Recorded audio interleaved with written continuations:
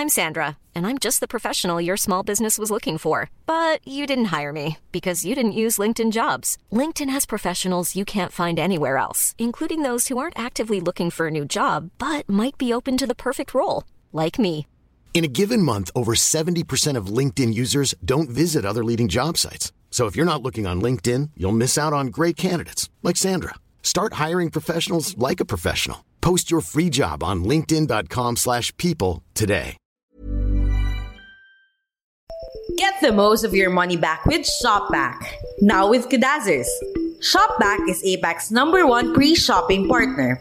Get a portion of your money back every time you buy from any of our partner e-stores using apps like Zalora, Foodpanda, Agoda, Watsons, and more.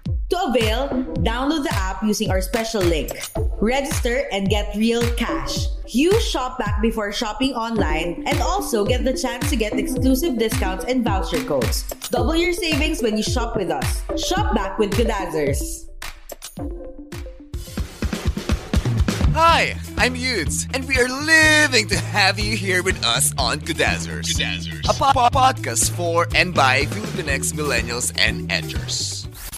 Speaking of elitista, ang topic natin for today is yung relationship. Di ba merong May-December relationship na tinatawag yung anong tawag dito? Yung medyo layo yung age gap. Yun yung tawag doon. Alam mo ngayon ko lang nalaman yung December relationship. Ngayon ko na kaya nalaman yun. Ngayon mo lang nalaman yung May December relationship. Ngayon ko ano yung December relationship tuwing December? May December. Anong December Anong May December? Kasi pag inano mo yung month of May at month of December, sila yung pinakamalayo sa isa't isa. Hindi, wala nang iba. Sabi ko sana January, December. Kaso January pa, December pala after nun. Oo, yan din sabi ko. Bakit hindi na lang January, December relationship? Yung pala, pagkatapos ng December, January, di ba? Okay. Sige, makes sense. Okay. Yun yung tawag doon, may December relationship. Pero dito sa Kudazzers, syempre, pa-sensational kami. Meron kaming langit at lupa relationship. So, yun na. Ano ba yun? Ano ba yung langit lupa na yan? Ang tawag namin dito sa langit at lupa relationship. Parang soap opera, teleserye lang. Langit ka. Anyways, yung langit lupa relationship, ito yung medyo nagkakalayo kayo sa estado sa buhay. Hindi, baka isipin niyo mga kapitbahay, medyo elitista kami. Sadyang tinatake lang namin ang realidad ng buhay. Oo naman, siguro may mga naka-experience na rin na gano'n, no? Na parang may ginawa ka or may kathing ka na hindi naman, I don't wanna say below or parang hindi siya same ng kinikita mo or hindi siya same ng income na meron ka or meron kang ginawa na mas above yung income na meron ka na hindi nagja-jive yung lifestyle. Pero hindi naman to the point na parang lifestyle, hindi siya financial something. It's sa lifestyle. More sa lifestyle. For example, you like Starbucks, you like spending your time sa mga coffee shop. Tapos bilang ang afford lang ni Jowa, coffee ko 3-in-1, sponsor us. Starbucks baka naman, no? Mga kapitbahay, pakitag ang episode na to at itag nyo ang Starbucks PH. Kahit mga frappuccino lang, masaya na kami. Opo. Hindi naman namin sinasabi na parang to the point na nai-intimidate ka or parang na nafe-feel mo na below ka sa jowa mo. Sinasabi lang namin yung pagkakaiba ng lifestyle nyo sa ikaw tsaka sa jowa mo. So, moving on, kayo ba na-experience na ba yun? Like, ikaw ba yung medyo, ang pangit ng term na nakakaangat nakaka-afford nung lifestyle na yun? O ikaw naranasan mo ba na meron kayong magkaibang lifestyle ng tinidate mo? Na-experience ko both. Na yung sa isang jowa ko, na-experience ko na siya yung nakakaangat sa akin financially. Ito ba yung first jowa mo nung college? Hindi, basta jowa ko siya nung college. Not the first. Tapos yung second na jowa ko, yung isang jowa ko, na-experience ko na, girl, ang lala nung financial struggles. Na-experience ko yon. So, ayun, na-experience ko siya. Wala, parang, ayun lang naman yung tanong, di ba, ako na-experience mo? Na-experience ko siya. I-detailed mo naman. How did it affect your relationship with that? Paano ba? Sige, kwento ko yung experience ko both dun sa magkaibang jowa na yun. Yung una kong jowa, yun nga, na-experience ko na siya yung nakakaangat financially. Kasi that time, I was a student, tas siya sobrang stable na niya. Kasi career man na talaga siya. As in, parang, hindi pa ako nakaka-reach sa ganun level ng career niya. Ganun. Parang ganun siya ka-establish. So, ayun, na-experience ko na siya yung gumagastos sa dates. Well, hindi. Mostly siya talaga yung gumagastos sa dates. Siya yung gumagastos sa lahat, sa bakasyon. Siya, as in, sa gifts. Kapag kapag kuwari mga anniversary or Christmas, ako sobrang kailangan kong pag-ipunan. Tapos yung bibilin ko pa, yung below sa expectation niya, na tipong kaya lang niyang bumili sa isang stop niya sa SM or kung saan, na parang, bibilin ko to, pero ako ang tagal kong pinag-ipunan yun. Gets mo ba? Hindi ka na ako conscious doon? Like, lalo na pag ikukwento pa lang niya. Nako-conscious, oo. Kasi, siya nandun siya sa, let's say, sa South lifestyle. South guy kasi siya. So, bakit lahat same tayo nung sa South? Bakit naintindihan kasi yung South lifestyle? South lifestyle siya. As in, yung friends niya, mga konyo, mga talagang, oh my God. Alam mo, mababash tayo ng South. Hindi tayo mababashin tayo. Parang yung mga friends niya talagang mga, oh my God. Hindi, mga kapitbahay, aminin nyo. Iba ang may mga gano'n naman talaga. Aminado naman tayo. At minsan, aminin natin or hindi, nainggit tayo doon. So, nung first time niya akong pinakilala sa friends niya, parang sobrang na-intimidate talaga ako kasi una mas bata ako, tapos lahat ng friends niya career people na parang pinag-uusapan nila stocks, pinag-uusapan nila pupunta sila sa ganitong lugar, sa ganitong bansa. Tapos parang ako, second year college, so parang, what the fuck? Pumunta nga ng Puerto Galera, hirap na hirap ako eh. Alam mo yun? Parang minsan, wag niyo akong ibabash, pero you can't blame me kung nag-social climb ako for a while. Nung nandun ako, na parang, Hindi, kasi factor din na na-FOMO ka, so tinry mo mabilong. Oo, trinay ko talaga magbilong. Yeah, I've been there. Yeah, ganyan. I can buy this stuff. Na tumating din sa point na ako nung pinabibili ko sa mommy ko, para pag pumunta doon, hindi nakakahiya. Alam mo yun? Tapos, yung experience ko naman, kukwento ko later yung deeper struggles namin doon na finis. I'll dig into that later. Pero another experience was, yung ako naman, yung mas financially nakakaangat. Pero ang nangyari kasi sa kanya, yung jowa ko na yun, siya yung sobrang spontaneous. So, moving here was also very spontaneous. Kasi dapat, he would stay here lang for a few months because of a project. Pero dahil naging kami, parang trinay niya na he'll make it work daw. So, nung una, parang alam mo yun, ang taas na expectation niya. Kasi, ito yung malala, white guy siya. Ang taas na expectation niya na yung kikitain niyang pera would go a long way dito. Pero, things happened na yung mga, yung online job niya didn't really push through, alam mo yun. So, parang I was earning more than him, na tipong dumating sa point na wala siyang food, pupunta ako for that, para bigyan siya ng food. Tapos minsan talaga madedelay yung kita niya, na madedelay yung bayad niya sa rent, very strict yung landlady niya. So, kinailangan kong mag-chip in, tas sa mga dates, most likely ako yung nagbabayad, just so na lumabas kami. Although he tries, like, if he gets money, parang he cooks for me, or parang dinadala din niya ako sa labas, pero yung labas anniversary niya, di ba? Oo, yung anniversary na yung pinaka-major na ginawa niya, pero most of the time, ako talaga. Like, wala. Parang, kaya minsan, when I was in that relationship, masaya naman ako, pero naiinggit ako dun sa mga couple na at par nung financial capacity, na kapag wala silang pera both, or kapag may pera sila both, lalabas sila both, or nainggit din ako na napapamper yung girlfriend, yung mga ganun. So yun, I'll dig deep into the problems pa na nakaharap namin. Kayo ba? Ano experiences nyo? Ikaw, Athena. So, ako, na-experience ko siya both. Pero magkaiba kami ng feeling ni Ate Nakare. Di ba yung sa first niya, na-insecure siya and everything, ganon. Pero yung dinate ko kasi, South guy din siya. Pero, si South Africa yun, basically. Pero kasi, South na South. Hindi ako na-insecure. Pero kasi super... Makahayat nung South na South. So, we're businessman na kasi siya. So, meron siyang iba't ibang sinasalihan na business. Like, tailor siya. Tapos, yung mga cars niya, pinapaano niya sa mga Ilan sasakyan niya? Hindi ko alam. Basta sabi niya, madami daw siyang Grab driver. Ganun. Alam mo, feeling ko drug mule talaga yan eh. Oy, drug addict yan. Ay, alam mo, drug pusher yan. Alam mo, hindi ko na iniisip yan. Pero there might be. Yung pera ba naman niya naka-envelope? O ano tawag? Nakagoma pa yan, no? Pero yun nga, sobrang, alam nyo kasi ako, ma-pride ako. Ayoko kasi yung parang nakikipagrelasyon ako, tapos bibigyan ako ng parang allowance, ganun. Ayoko kasi nun. Pero kahit naman maliit lang allowance, pero nung mga first few weeks, na, di ba kasi first few weeks, parang after namin mag-date and everything, bibigyan niya ako ng something na pang-uwi, ganun.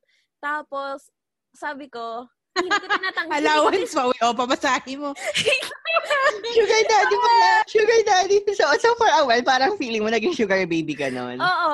Tapos, pero kasi, nung mga first few weeks, I kind of enjoyed it na to the point na nakakabili ako ng gusto ko, nakakabili ako ng mga damit, ganon. Tapos nalilibre ka na ng pack ng Yossi. Estimate kung magkano yung allowance mo per week. Hindi, maliit lang talaga. Maliit lang. Like, kasi alam naman niya na hindi ako tatanggap ng super laki kasi ayoko naman na maging ganon. Pero ayun nga, Pero nag-offer siya ng malaki. Hindi naman. Kasi nga, date lang talaga. Siguro naawa lang din siya sa akin. Kasi diba, alam niyo naman nung 4th year college ako. Yun namamalimos na ako sa inyo ng diba, ng Yossi, ng mga ganon. Tapos minsan kumakain ako, sumasali ako kumain sa inyo, papanoorin ko lang kayo, tapos hindi ako kakain. Ganon, diba? Pero, tapos nung na-meet ko siya, parang, sinasagot niya lahat ng Grab rides ko, sinasagot niya lahat ng, tapos binibigyan niya pa ako ng, di ba, binibigyan niya ako ng pang Grab ride, pero binibigyan niya din ako ng something na pang uwi. Tapos, di ba, nawala ko yung wallet ko? Siya yung sa akin, nag-allowance sa akin for the rest of the week kasi nawala ko yung wallet ko. Tapos, iyon. Nala mo lang ng sadya eh. Hindi sobrang umiyak ako nun. More of sabi ko nga hindi naman sa money. Like, yung mga IDs ko kasi nandun. Pero anyways. Hindi mo ba nahanap na? Hindi mo na nahanap yung wallet? Hindi ko nahanap. Yung na-feel ko dun, para kasing, yun nga, ma-pride kasi ako. Ayoko talaga ng ganun. Kaya, ginost ko siya nung first year. Then, ayun na. Madami naman siyang red flags. Pero, medyo, yun yung pinaka-umpisa na, like, feeling ko naging sugar baby ako and everything. Ayoko. It's not, alam mo, if I wanted to be a sugar baby, then I will go find a sugar daddy. Pero kasi at that time, hindi ko hinahanap yon. Alam mo yan, I'm fine with being a sugar baby anyways. Pero, lang, like, pag hindi yun yung pakay mo dun sa tao, like, ayoko lang maramdaman yon. At saka may feeling din na minsan na ayaw mo yung feeling nila ginagamit mo. Oo, feeling ko kasi baka din, basta meron kasi naging issue na ganun, like, basta mamaya sa second sa susunod mamaya yung may deeper problems pa. Tapos yung isa naman yung naging medyo mas malala yung financial struggle nung dinidate ko. I mean, I'm struggling financially nun, pero mas malala yung financial struggle niya to the point na ako yung nagbabay ng mga furniture niya sa dorm niya, like yung unan, ganon, and okay, gets ko na kung sino to.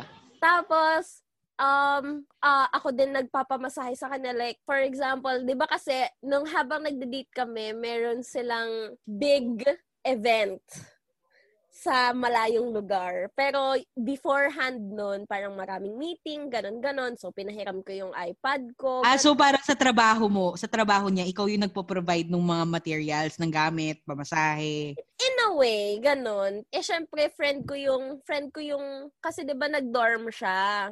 Tapos yung dinodorm niya, sa friend ko yon, na friend din nating lahat.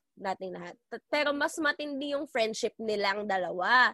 So parang etong si si Frenilyn ng dinedate ko, lumalapit sa akin na hindi pa rin siya nagbabayad ng kuryente, tubig, hindi pa rin siya nagbabayad. Nang share niya sa dorm. Oo, yung shares niya sa dorm and pati yung rent. Like, super, like, yun yung, parang yung financial struggle niya. Di ba may financial struggle na din ako noon since I'm still a student by ng time na yon. So, and he was 26 at that time. So, parang, alam mo yun, dapat it shouldn't be a problem sa akin na problemahin ko yung financial struggle niya at his age. Pero, nung sa age ko na yun, pinroblema ko din pati yung financial struggle niya. So, above sa lahat ng mga nangyayari, feeling ko nagkaroon ng deeper, parang nagkaroon siguro ako ng sense of superiority at that time na parang, yun nga, medyo may deeper problem na nabuo dahil sa ganong position. Pero I mean, hindi ko naman siya ginudge at that time. Sobrang lala nung time na yun. So, yun, madaming nag-branch out na problem from that single problem. Besides pa sa lahat ng mga nangyari nun. Yun naranasan ko. Ikaw ba, Martin, meron? Oh my God, it's my turn. Ako naman, nung college life ko kasi, more on nag-aano ako, yung mga, hindi ko naman sinasabing like relationship na yung katulad ng relationship sa inyo. Kasi, di ba, alam niyo naman yung lifestyle ko nung college. Pero yung may mga nakakausap for ilang months or ilang weeks. More on, paano ko ba sabihin yun? Hindi ako tumitingin ako sa itsura nun. Pero, kunyari kahit pogi ka, kung hindi tayo nagja-jive, hindi ko talaga ipupush yung samahan na yun. And more on, kaya hindi ako medyo nag-struggle nung langit at lupa relationship nung kasi yung mga nakakausap ko ng matagal, hindi naman matagal, mga weeks or months, yung parang, nagja-jive naman yung lifestyle namin and parang nagkakasundo kami sa mga bagay-bagay. Pero merong one time, like, first time ko ma-intimidate sa date kasi, like, nakausap ko siya sa, anong app yun? Bumble. Hindi. Okay, Cupid. Hindi. Yon. Okay, Cupid. Nakausap ko siya. Pero taga-Mint College siya. Alam niyo yung Mint College? Yung sa may McKinley, Emerald. Tapos, nag-date kami nun. Tapos, akala ko, like, parang, Mint College siya, pero parang, medyo, alam mo yun, kanal-kanal pa rin yung ugali, ganyan. Tapos, sobrang burgis niya. Like, parang, nag-date sinundo niya ako sa may UST. Tapos, nag-date kami sa may Uptown? McKinley, yung may River Kineso. Yung parang Venetian Kineso? Oo, yun. Basta yun, yung River. Tapos, di ba ang mahal ng mga restaurant doon? Like, parang, ang pinaka-afford ko na nasyalan doon is Pancake House. Parang nag-iayas doon sa parang fine dining doon. Tapos, parang, like, parang, nagsisimula pala ako mag-ipon noon para sa di ba, syempre, yung pag-graduating ka na, mag-iipon ka na for 1 month kasi ayaw mo humingi ng sa nanay mo, lalo na pag wala ka pang first sweldo. Like, ginastos ko siya. Like, parang stress ako nun kasi tapos ayoko naman magpalibre sa kanya. Like, parang ayoko naman na parang, huy, wag dito. Kasi parang isa siya sa mga guys na parang, hindi, ako nasagot ko na kasi may ganun nga. Pero nung working na ako, etong last, naiyak ako, char. Itong last, naman, sabi ko man nakakasabay ako sa kanya. Pero kasi may sasakyan siya, tas maganda yung career niya sa show. Pero maganda din naman career mo, no? Pero kasi parang siya, pag naglalabas siya ng pera, like parang boom, boom, boom, boom, boom. Ako parang kino-compute ko siya.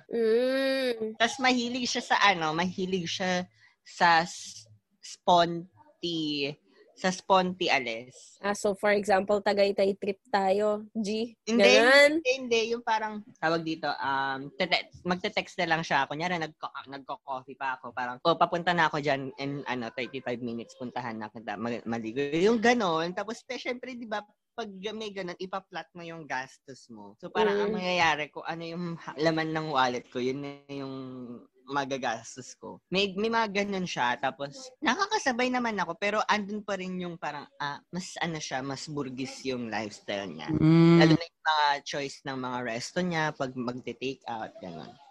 Ayun, yun yung mga hirap pag nakikita nasa baba. Hindi ba kayo nako-conscious nun? Nako-conscious? Oo naman. Ang dami naming naging relationship struggles because of that. Siguro... Pero nag-ano kayo? Like, parang dumating ba sa point na nagkainitan kayo as a couple because of that? Oo. Lalo na yung sa pangalawa. Yung ako talaga. Kasi sanay ako na ako yung nagbibigay. Ito ba yung last? Oo, ito yung last. Sanay ako na ako yung nagbibigay, na ako yung sumasagot. So, minsan pupunta ako doon, tapos may dala akong food na binili ko sa medyo mahal na lugar. Kasi siguro kumita ako that time. So, parang sabihin niya, bakit ka ba bumibili? Nagagalit siya. Bakit ka ba bumibili nito? Hindi ko naman ina-ask. Gumano siya na parang, lalo na noon na, I mean, all for equality tayo, pero hindi natin kasi ma-help yun. Siya yung lalaki noon. Kaya sobrang na-hurt yung ego niya.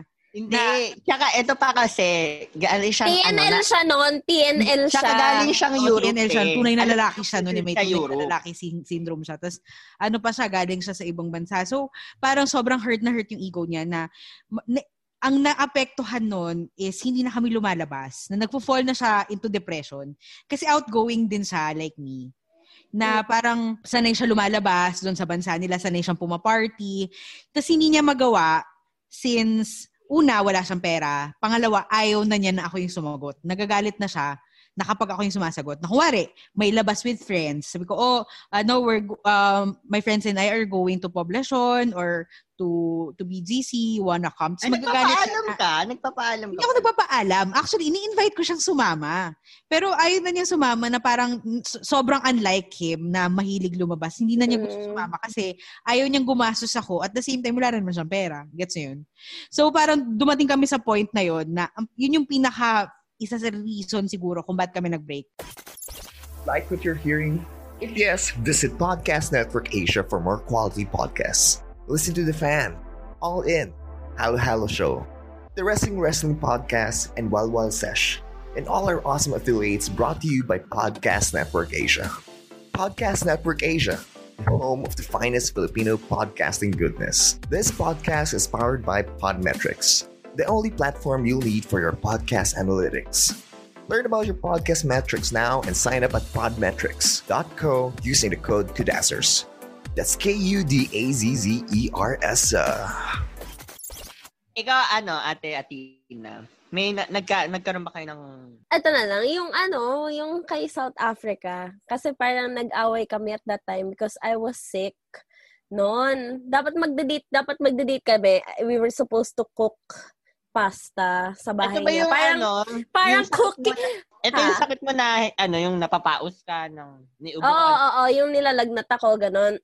Tapos, I was supposed to go to him na parang early, like magkukook kami ng breakfast together dahil daw sabi niya, lagi na lang daw ako pupunta ng gabi doon, so why not umaga na lang, ganon. I'm not a morning person, di ba? Hindi talaga ako morning person, so hindi ako nagigising na umaga. Plus, may sakit pa ako noon dahil 1, depressed na nga ako noon. 2, pa ako, hindi na ako gagagamit, hindi na ako pumapasok. So, ang dami-dami nangyayari sa buhay ko noon.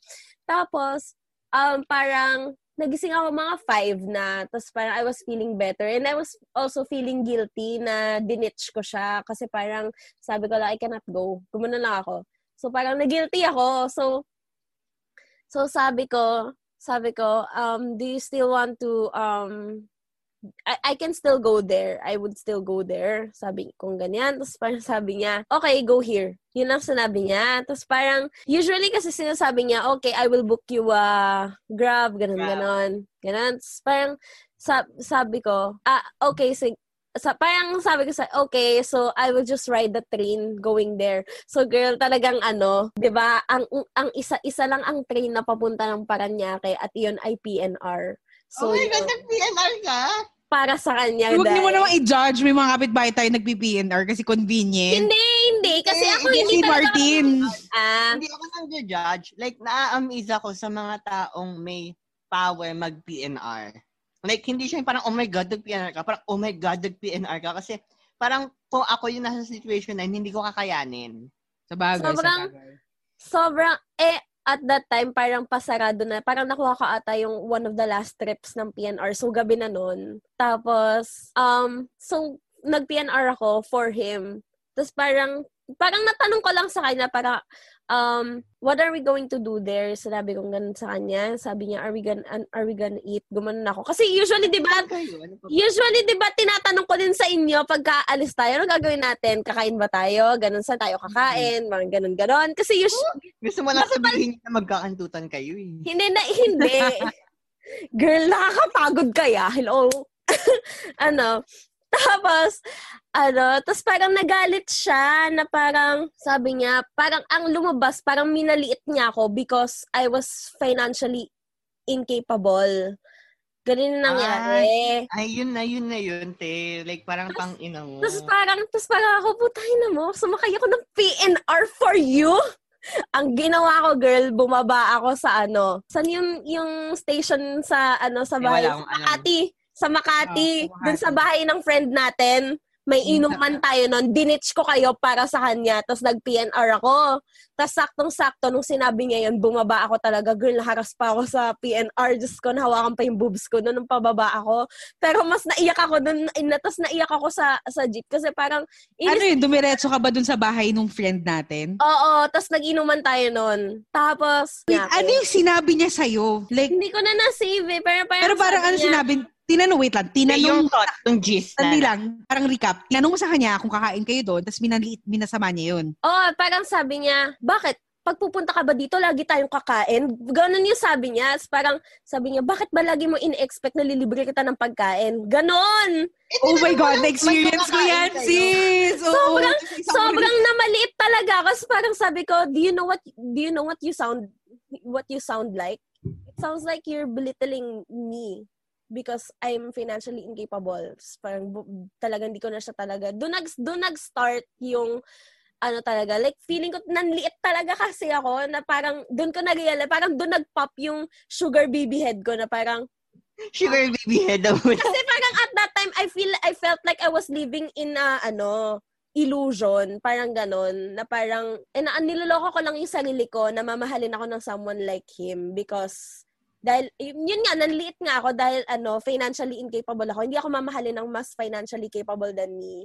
Alam mo, yun yung ayoko rin sa dating someone naman na above your financial capability. Di ba nga nakwento ko kanina na parang I tried dating someone din, lalo na nung early college days ko. So, ayoko yung feeling na dahil sila yung may pera, controlled nila yung gagawin mo. Or parang na doon ka na sa proximity na, eto lang ang gagawin natin kasi nababound ka sa sa financial setbacks mo. Oo, parang siya yung eto gagawin natin kasi ako maglalabas ng pera. Oo, ganon. Para may ang pinakamalala na na-experience ko because of that is yung dinidate ko nga siya mas pera. Pumunta kami ng Boracay. Tapos after pagpunta namin ng Boracay, nag-away kami. Tapos sobrang galit niya sa akin, kinancel niya yung flight ko pa uwi. Hala! Oo, gago. Kinancel niya yung flight ko pa uwi. Tapos umalis siya kasi, ako kasi uwi na ng Manila, siya pupunta ng Cebu kasi may work siya. Tapos ngayon parang naiiyak na ako, hindi ko na alam gagawin ko. Sabi ko, putang ina, paano ko dito? Buti na lang nung time na yon, binayaran ako nung freelance ko that time. So nakapag-book ako ng ticket. Pero that time kasi, yun yung mga, wala pang official Labor Boracay, pero yun yung mga nagsa-start na peak ng yung Labor Day. So, ang hirap maghanap ng flight pa uwi. Nakahanap ako ng flight sa Iloilo. Yun yung kumbat ako sa Iloilo sumakay. Oh, God. Yun yung dahilan kung ba't ako sumakay nun. Saka parang pag nililibre niya ako sa date, there's a sense of shame. Like, itong isang situation. Pero nakakaramdam ako ng sense of shame. Kasi parang, for example, itong sumasakay kasi ako ng Grab, di ba, papunta sa kanya. Dahil ang layo niya nga. Tapos ganun. Tapos parang, sinasabi ko naman sa kanya na hindi ko kayang pumunta because hindi ko kayang mag-book kasi wala akong pera. Kasi ang allowance ko lang 2K per week is, malaki na siya. Thank you sa sa magulang ko. Pero hindi siya enough kasi papunta sa Paranaque 500, 700. Tapos pauwi ganun din. So hindi siya kakayanin ng allowance ko. So sinasabi ko naman sa kanya yon. So sasagutin niya. Tapos syempre, Grab, yung binubook ko is Grab, yung Grab pool. Yung basta yung grab pool yung madami kami. Tapos, yung mga nakasakay, like, nakikita nila na inaabutan grab share? Ayun, grab share yun. Yung inaabutan ako ng pamasahe, like, bababa muna ako sa grab. Like, parang sasabihin ko na, kuya, wait lang po hindi po kasi ako magbabayad. Parang hiya talaga ako, hindi kinakaya ng Oh my God, na parang nagkakaroon sila ng thought na, hala, ano ba si Badet? Oo, parang may nakasakay, parang may nakasama ako na, tinanong pa na, sino yan? Jowa mo? Wapo? Panalo ka dyan? Gumanon sa akin. Hindi ko kaya. Parang, hindi ko kaya na parang... Gusto ko yung gwapo. Panalo ka dyan. Parang gago. Oo. Tapos hindi kayo close. Tapos grabe talaga kasi na parang doon nag-start talaga na yung manliit ako sa sarili ko na hinahayaan ko na parang kasing nakokontrol ako na gano'n. Na parang nawawala yung grasp ko sa relationship kapag ka gano'n kasi. Ayun. Tapos yung isa namang struggle, yung doon naman sa isa kong ex-boyfriend. Siguro nagkaroon ako ng superiority complex. Like for example, kasi yung... Pero hindi kayo nag-away. Hindi namin pinag-awayan ever yung pera kasi hindi ko siya ginagawang issue. Never kong ginawang issue yung pera. Like, kasi sabi ko, kung ang pag-aawayan natin pera, wag na lang tayo mag-away. Hindi yung gagawin ko. Tapos, like, ang nangyari nun is parang, kasi diba pagka manamit siya, kung kilala nyo naman yung ex-boyfriend ko na yun, pag yung mga damit niya kasi is parang yung paulit-ulit. Tapos tapos parang at that time, parang nahiya ako na may dinidate ako na, at that time kasi, medyo maano ko kasi syempre yung ibang mga dinidate ng mga friends ko is parang mga taga-Lasal, mga tas ako yung dinidate ko, 26 years old na walang trabaho, hindi nakatapos, ganon. Pero, it's not something bad naman. Pero at that time, syempre, I was 4th year in college, na parang surrounded with people who na merong mga nagsa-stocks na boyfriend, yung mga ganon, na yung may mga business na mga boyfriend, yung mga boyfriend na may business, oo. Tapos parang nanliit ako na, it's more of an issue with me, hindi yun sa namin. Tapos parang doon ako siguro parang na-realize ko, baka nga inisip ko in between ng relationship namin na parang baka isa rin yun sa dahilan kung bakit hindi naging maayos yung relationship namin. Dahil hindi kami same ng lifestyle or may iba akong hinahanap. Ganon. Hindi ko alam yung sabihin sa inyo. Wala kang deeper problem? Struggle? Wala, alam mo, feeling wala siya masyadong deeper problem kasi since dating lang naman yung ginawa nila that time, hindi siya sobrang emotionally as in. Saka yung last ko naman kasi is parang hindi, kasi nakakasabay naman ako. Kasi may work na siya eh. Oo. Kaya hindi ako nagkaroon ng problem about that talaga. Siguro na hindi maglabas. Lalo na pag nagyayaya sa mamahalin. Pero hindi yung parang ganyan na magkakaroon ng tension. Girl, ang hirap kasi talaga pag kunyari, ilalabas niya 5,000 per date. Like, tas makikita mo. Diba? Ikaw wala kang ilalabas. Or tipo kapag ikaw yung naglalabas, tas nakikita mong nahihirapan din siya to deal with it. Parang how do we settle this? Alam mo yung worst feeling sa date? Yung kahit na pag-usapan nyo na libre niya. Yung dumating yung bill, sir, bill. Tapos biglang, yung nakaganyan ka lang, tapos naglalabas siya, nagbibilang siya ng pera sa harap mo. Parang, oh my God, nakaka-conscious sobra. Or baka ganun lang kasi kami pinalaki. Kasi isa pa sa dinid minsan sa gantong situation na may ganun, is kapag bigayan na ng regalo, anniversary, birthday, Christmas, kung ikaw yung may pera, kung yung partner mo may pera, alam mo nag-effort siya, hindi mo na really nag-effort kasi parang within his means naman or her means yun eh. Tapos nagbigay siya ng something na mamahalin. Tapos ikaw parang, ina yung binigay ko, pinag-ipunan ko to for 3 weeks na worth magkano lang. Pero malaki na yun for me. Pero sa kanya, it's something na pwede niyang bilhin. I mean, feeling ko naman, na-appreciate niya yung gesture and dahil galing sa akin, na-appreciate niya yun. Pero, alam mo yun, you can't help but to calculate yung effort ng pera, yung halaga ng pera sa utak mo na ang binigay niya sa akin, worth sabihin na natin 20K, tas ang binigay mo sa kanya worth 2K. Di ba parang, hala sis, sorry na.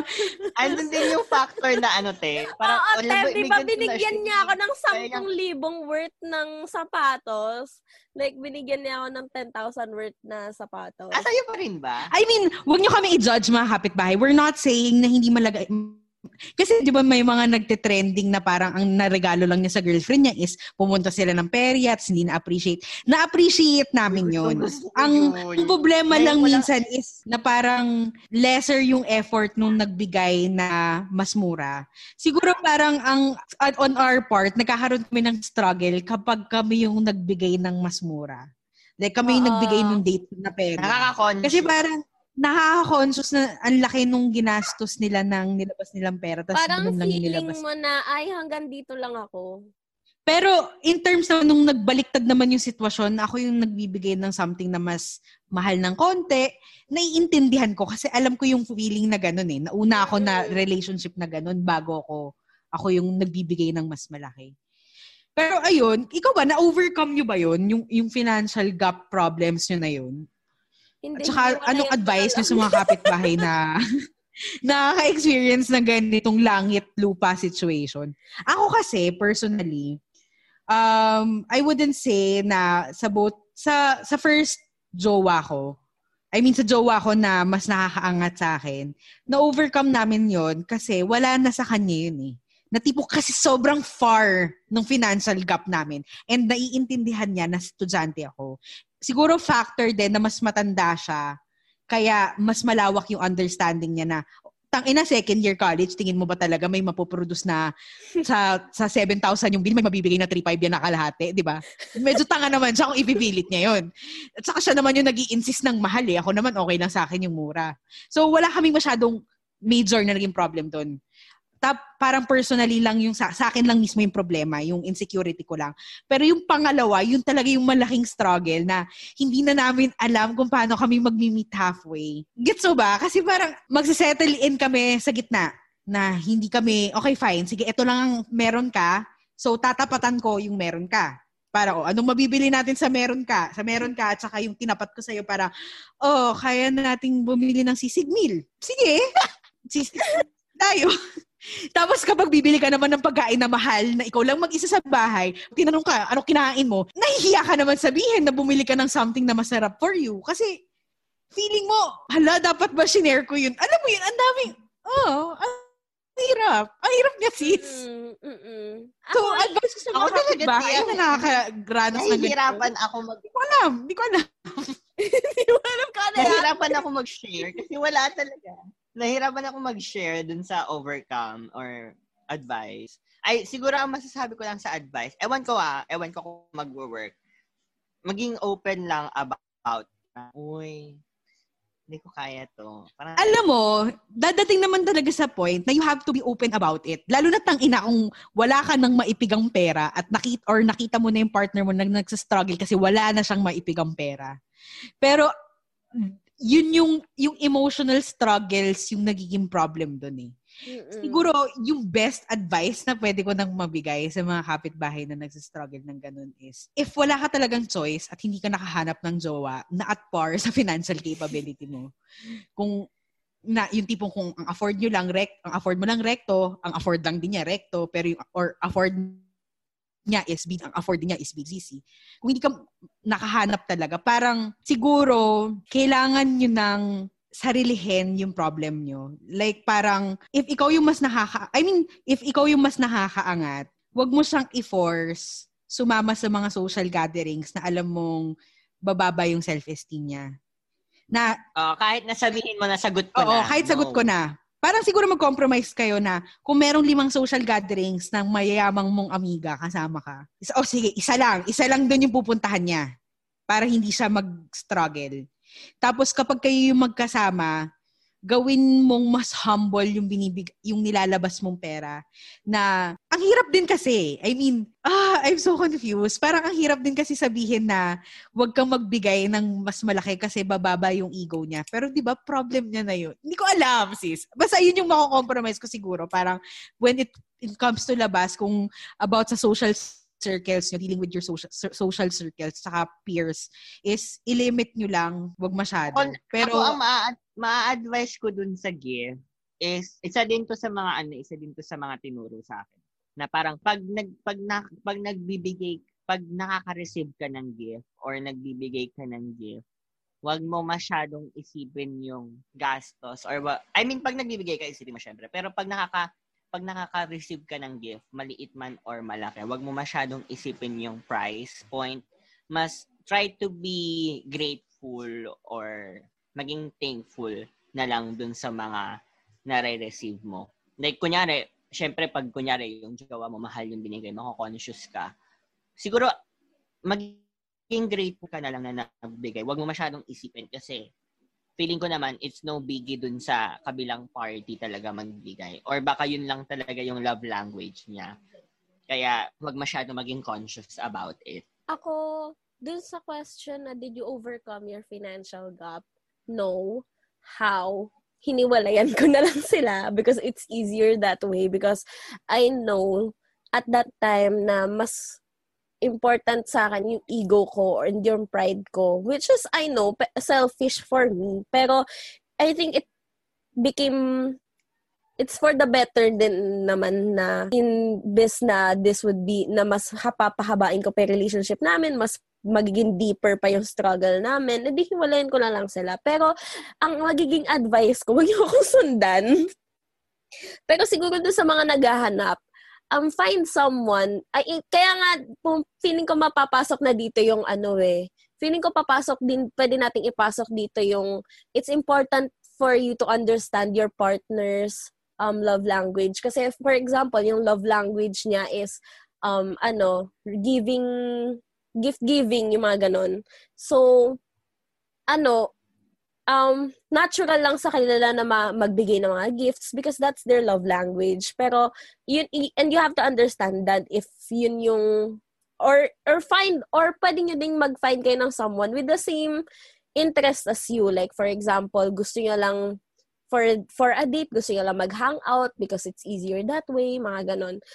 Okay din yun kasi walang magiging gastos, ganon. Basta yun kayo maging conscious about it. Wag kayong feeling ko yun lang yung ma-advise ko na when it comes to things na financial, wag kayo masyadong maging conscious kasi love doesn't care how much money you have naman. Yes! Pang-idea na. Diba? Sige. Gawin mo ba yun? And of course, mga kapitbahay, meron kaming may partnership tayo with Shopback. Oh guys, meron kaming unique link dyan. Baka naman pwede nyung pakipindot at mag-register na kayo sa Shopback. Tulungan nyo naman kami. Marami kaming binabayaran. Pero meron din kayong importante yan. Cashback, guys, mga kapitbahay. Siyempre, gusto ko yan. Pag bibili ka, meron ka rin makukuha pabalik. So, parang, alam mo yun, pag bumili ka ng something, bumili ka ng sapatos, may makukuha kang 5 pesos. O, di para ka sumweldo sa pagbili ng o, di ba? Sapatos, 5 pesos. Di ba? Love it! Tapos, transferable yung cashback nyo sa bank account, sa GCash or sa PayPal, di ba? Sobrang hassle-free. Yun lang. So, ayun na mga kapitbahay. I think that's all the time we have right now. So, kung may mga questions pa kayo, sa patin at Ate Athena, paano ganito yung situation namin? Use the hashtag question mga kapitbahay. And if may mga kuda kayo about this or may mga kwento kayo about na nakaranas na kayo ng langit-lupa relationship, use the hashtag kuda ko lang. And all of our social media accounts is @Kudazers. How do you spell Kudazers? That's Kudazzers.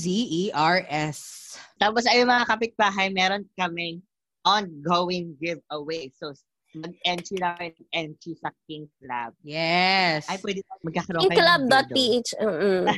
Hindi pa tayo sure na pero may amazing prizes na inline ng King Club for you. If ikaw yung nanalo, check out their Instagram, guys. Sobrang ganda ng products nila. As in, bumili si Athena.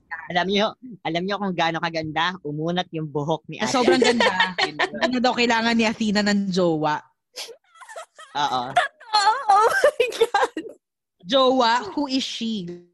Oh my God, totoo yan mga kapitbahay. Hindi yun PR ha. Totoo yun talaga. Sinabi ko talaga yun.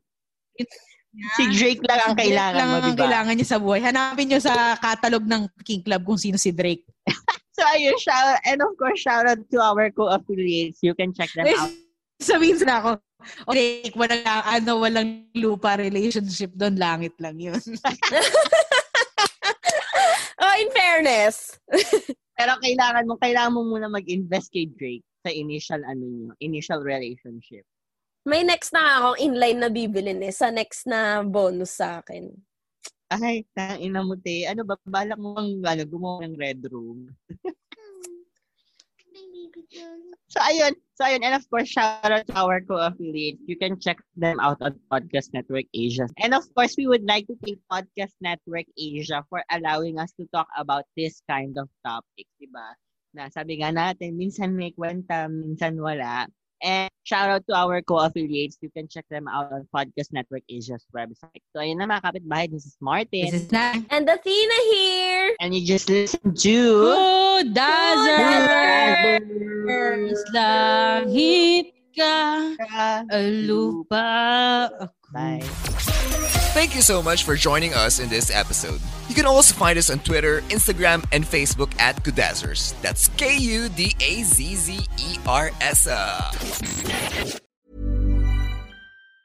Planning for your next trip? Elevate your travel style with Quince. Quince has all the jet-setting essentials you'll want for your next getaway, like European linen, premium luggage options, buttery soft Italian leather bags, and so much more. And it's all priced at 50 to 80% less than similar brands. Plus, Quince only works with factories that use safe and ethical manufacturing practices. Pack your bags with high-quality essentials you'll be wearing for vacations to come with Quince. Go to quince.com/trip for free shipping and 365-day returns.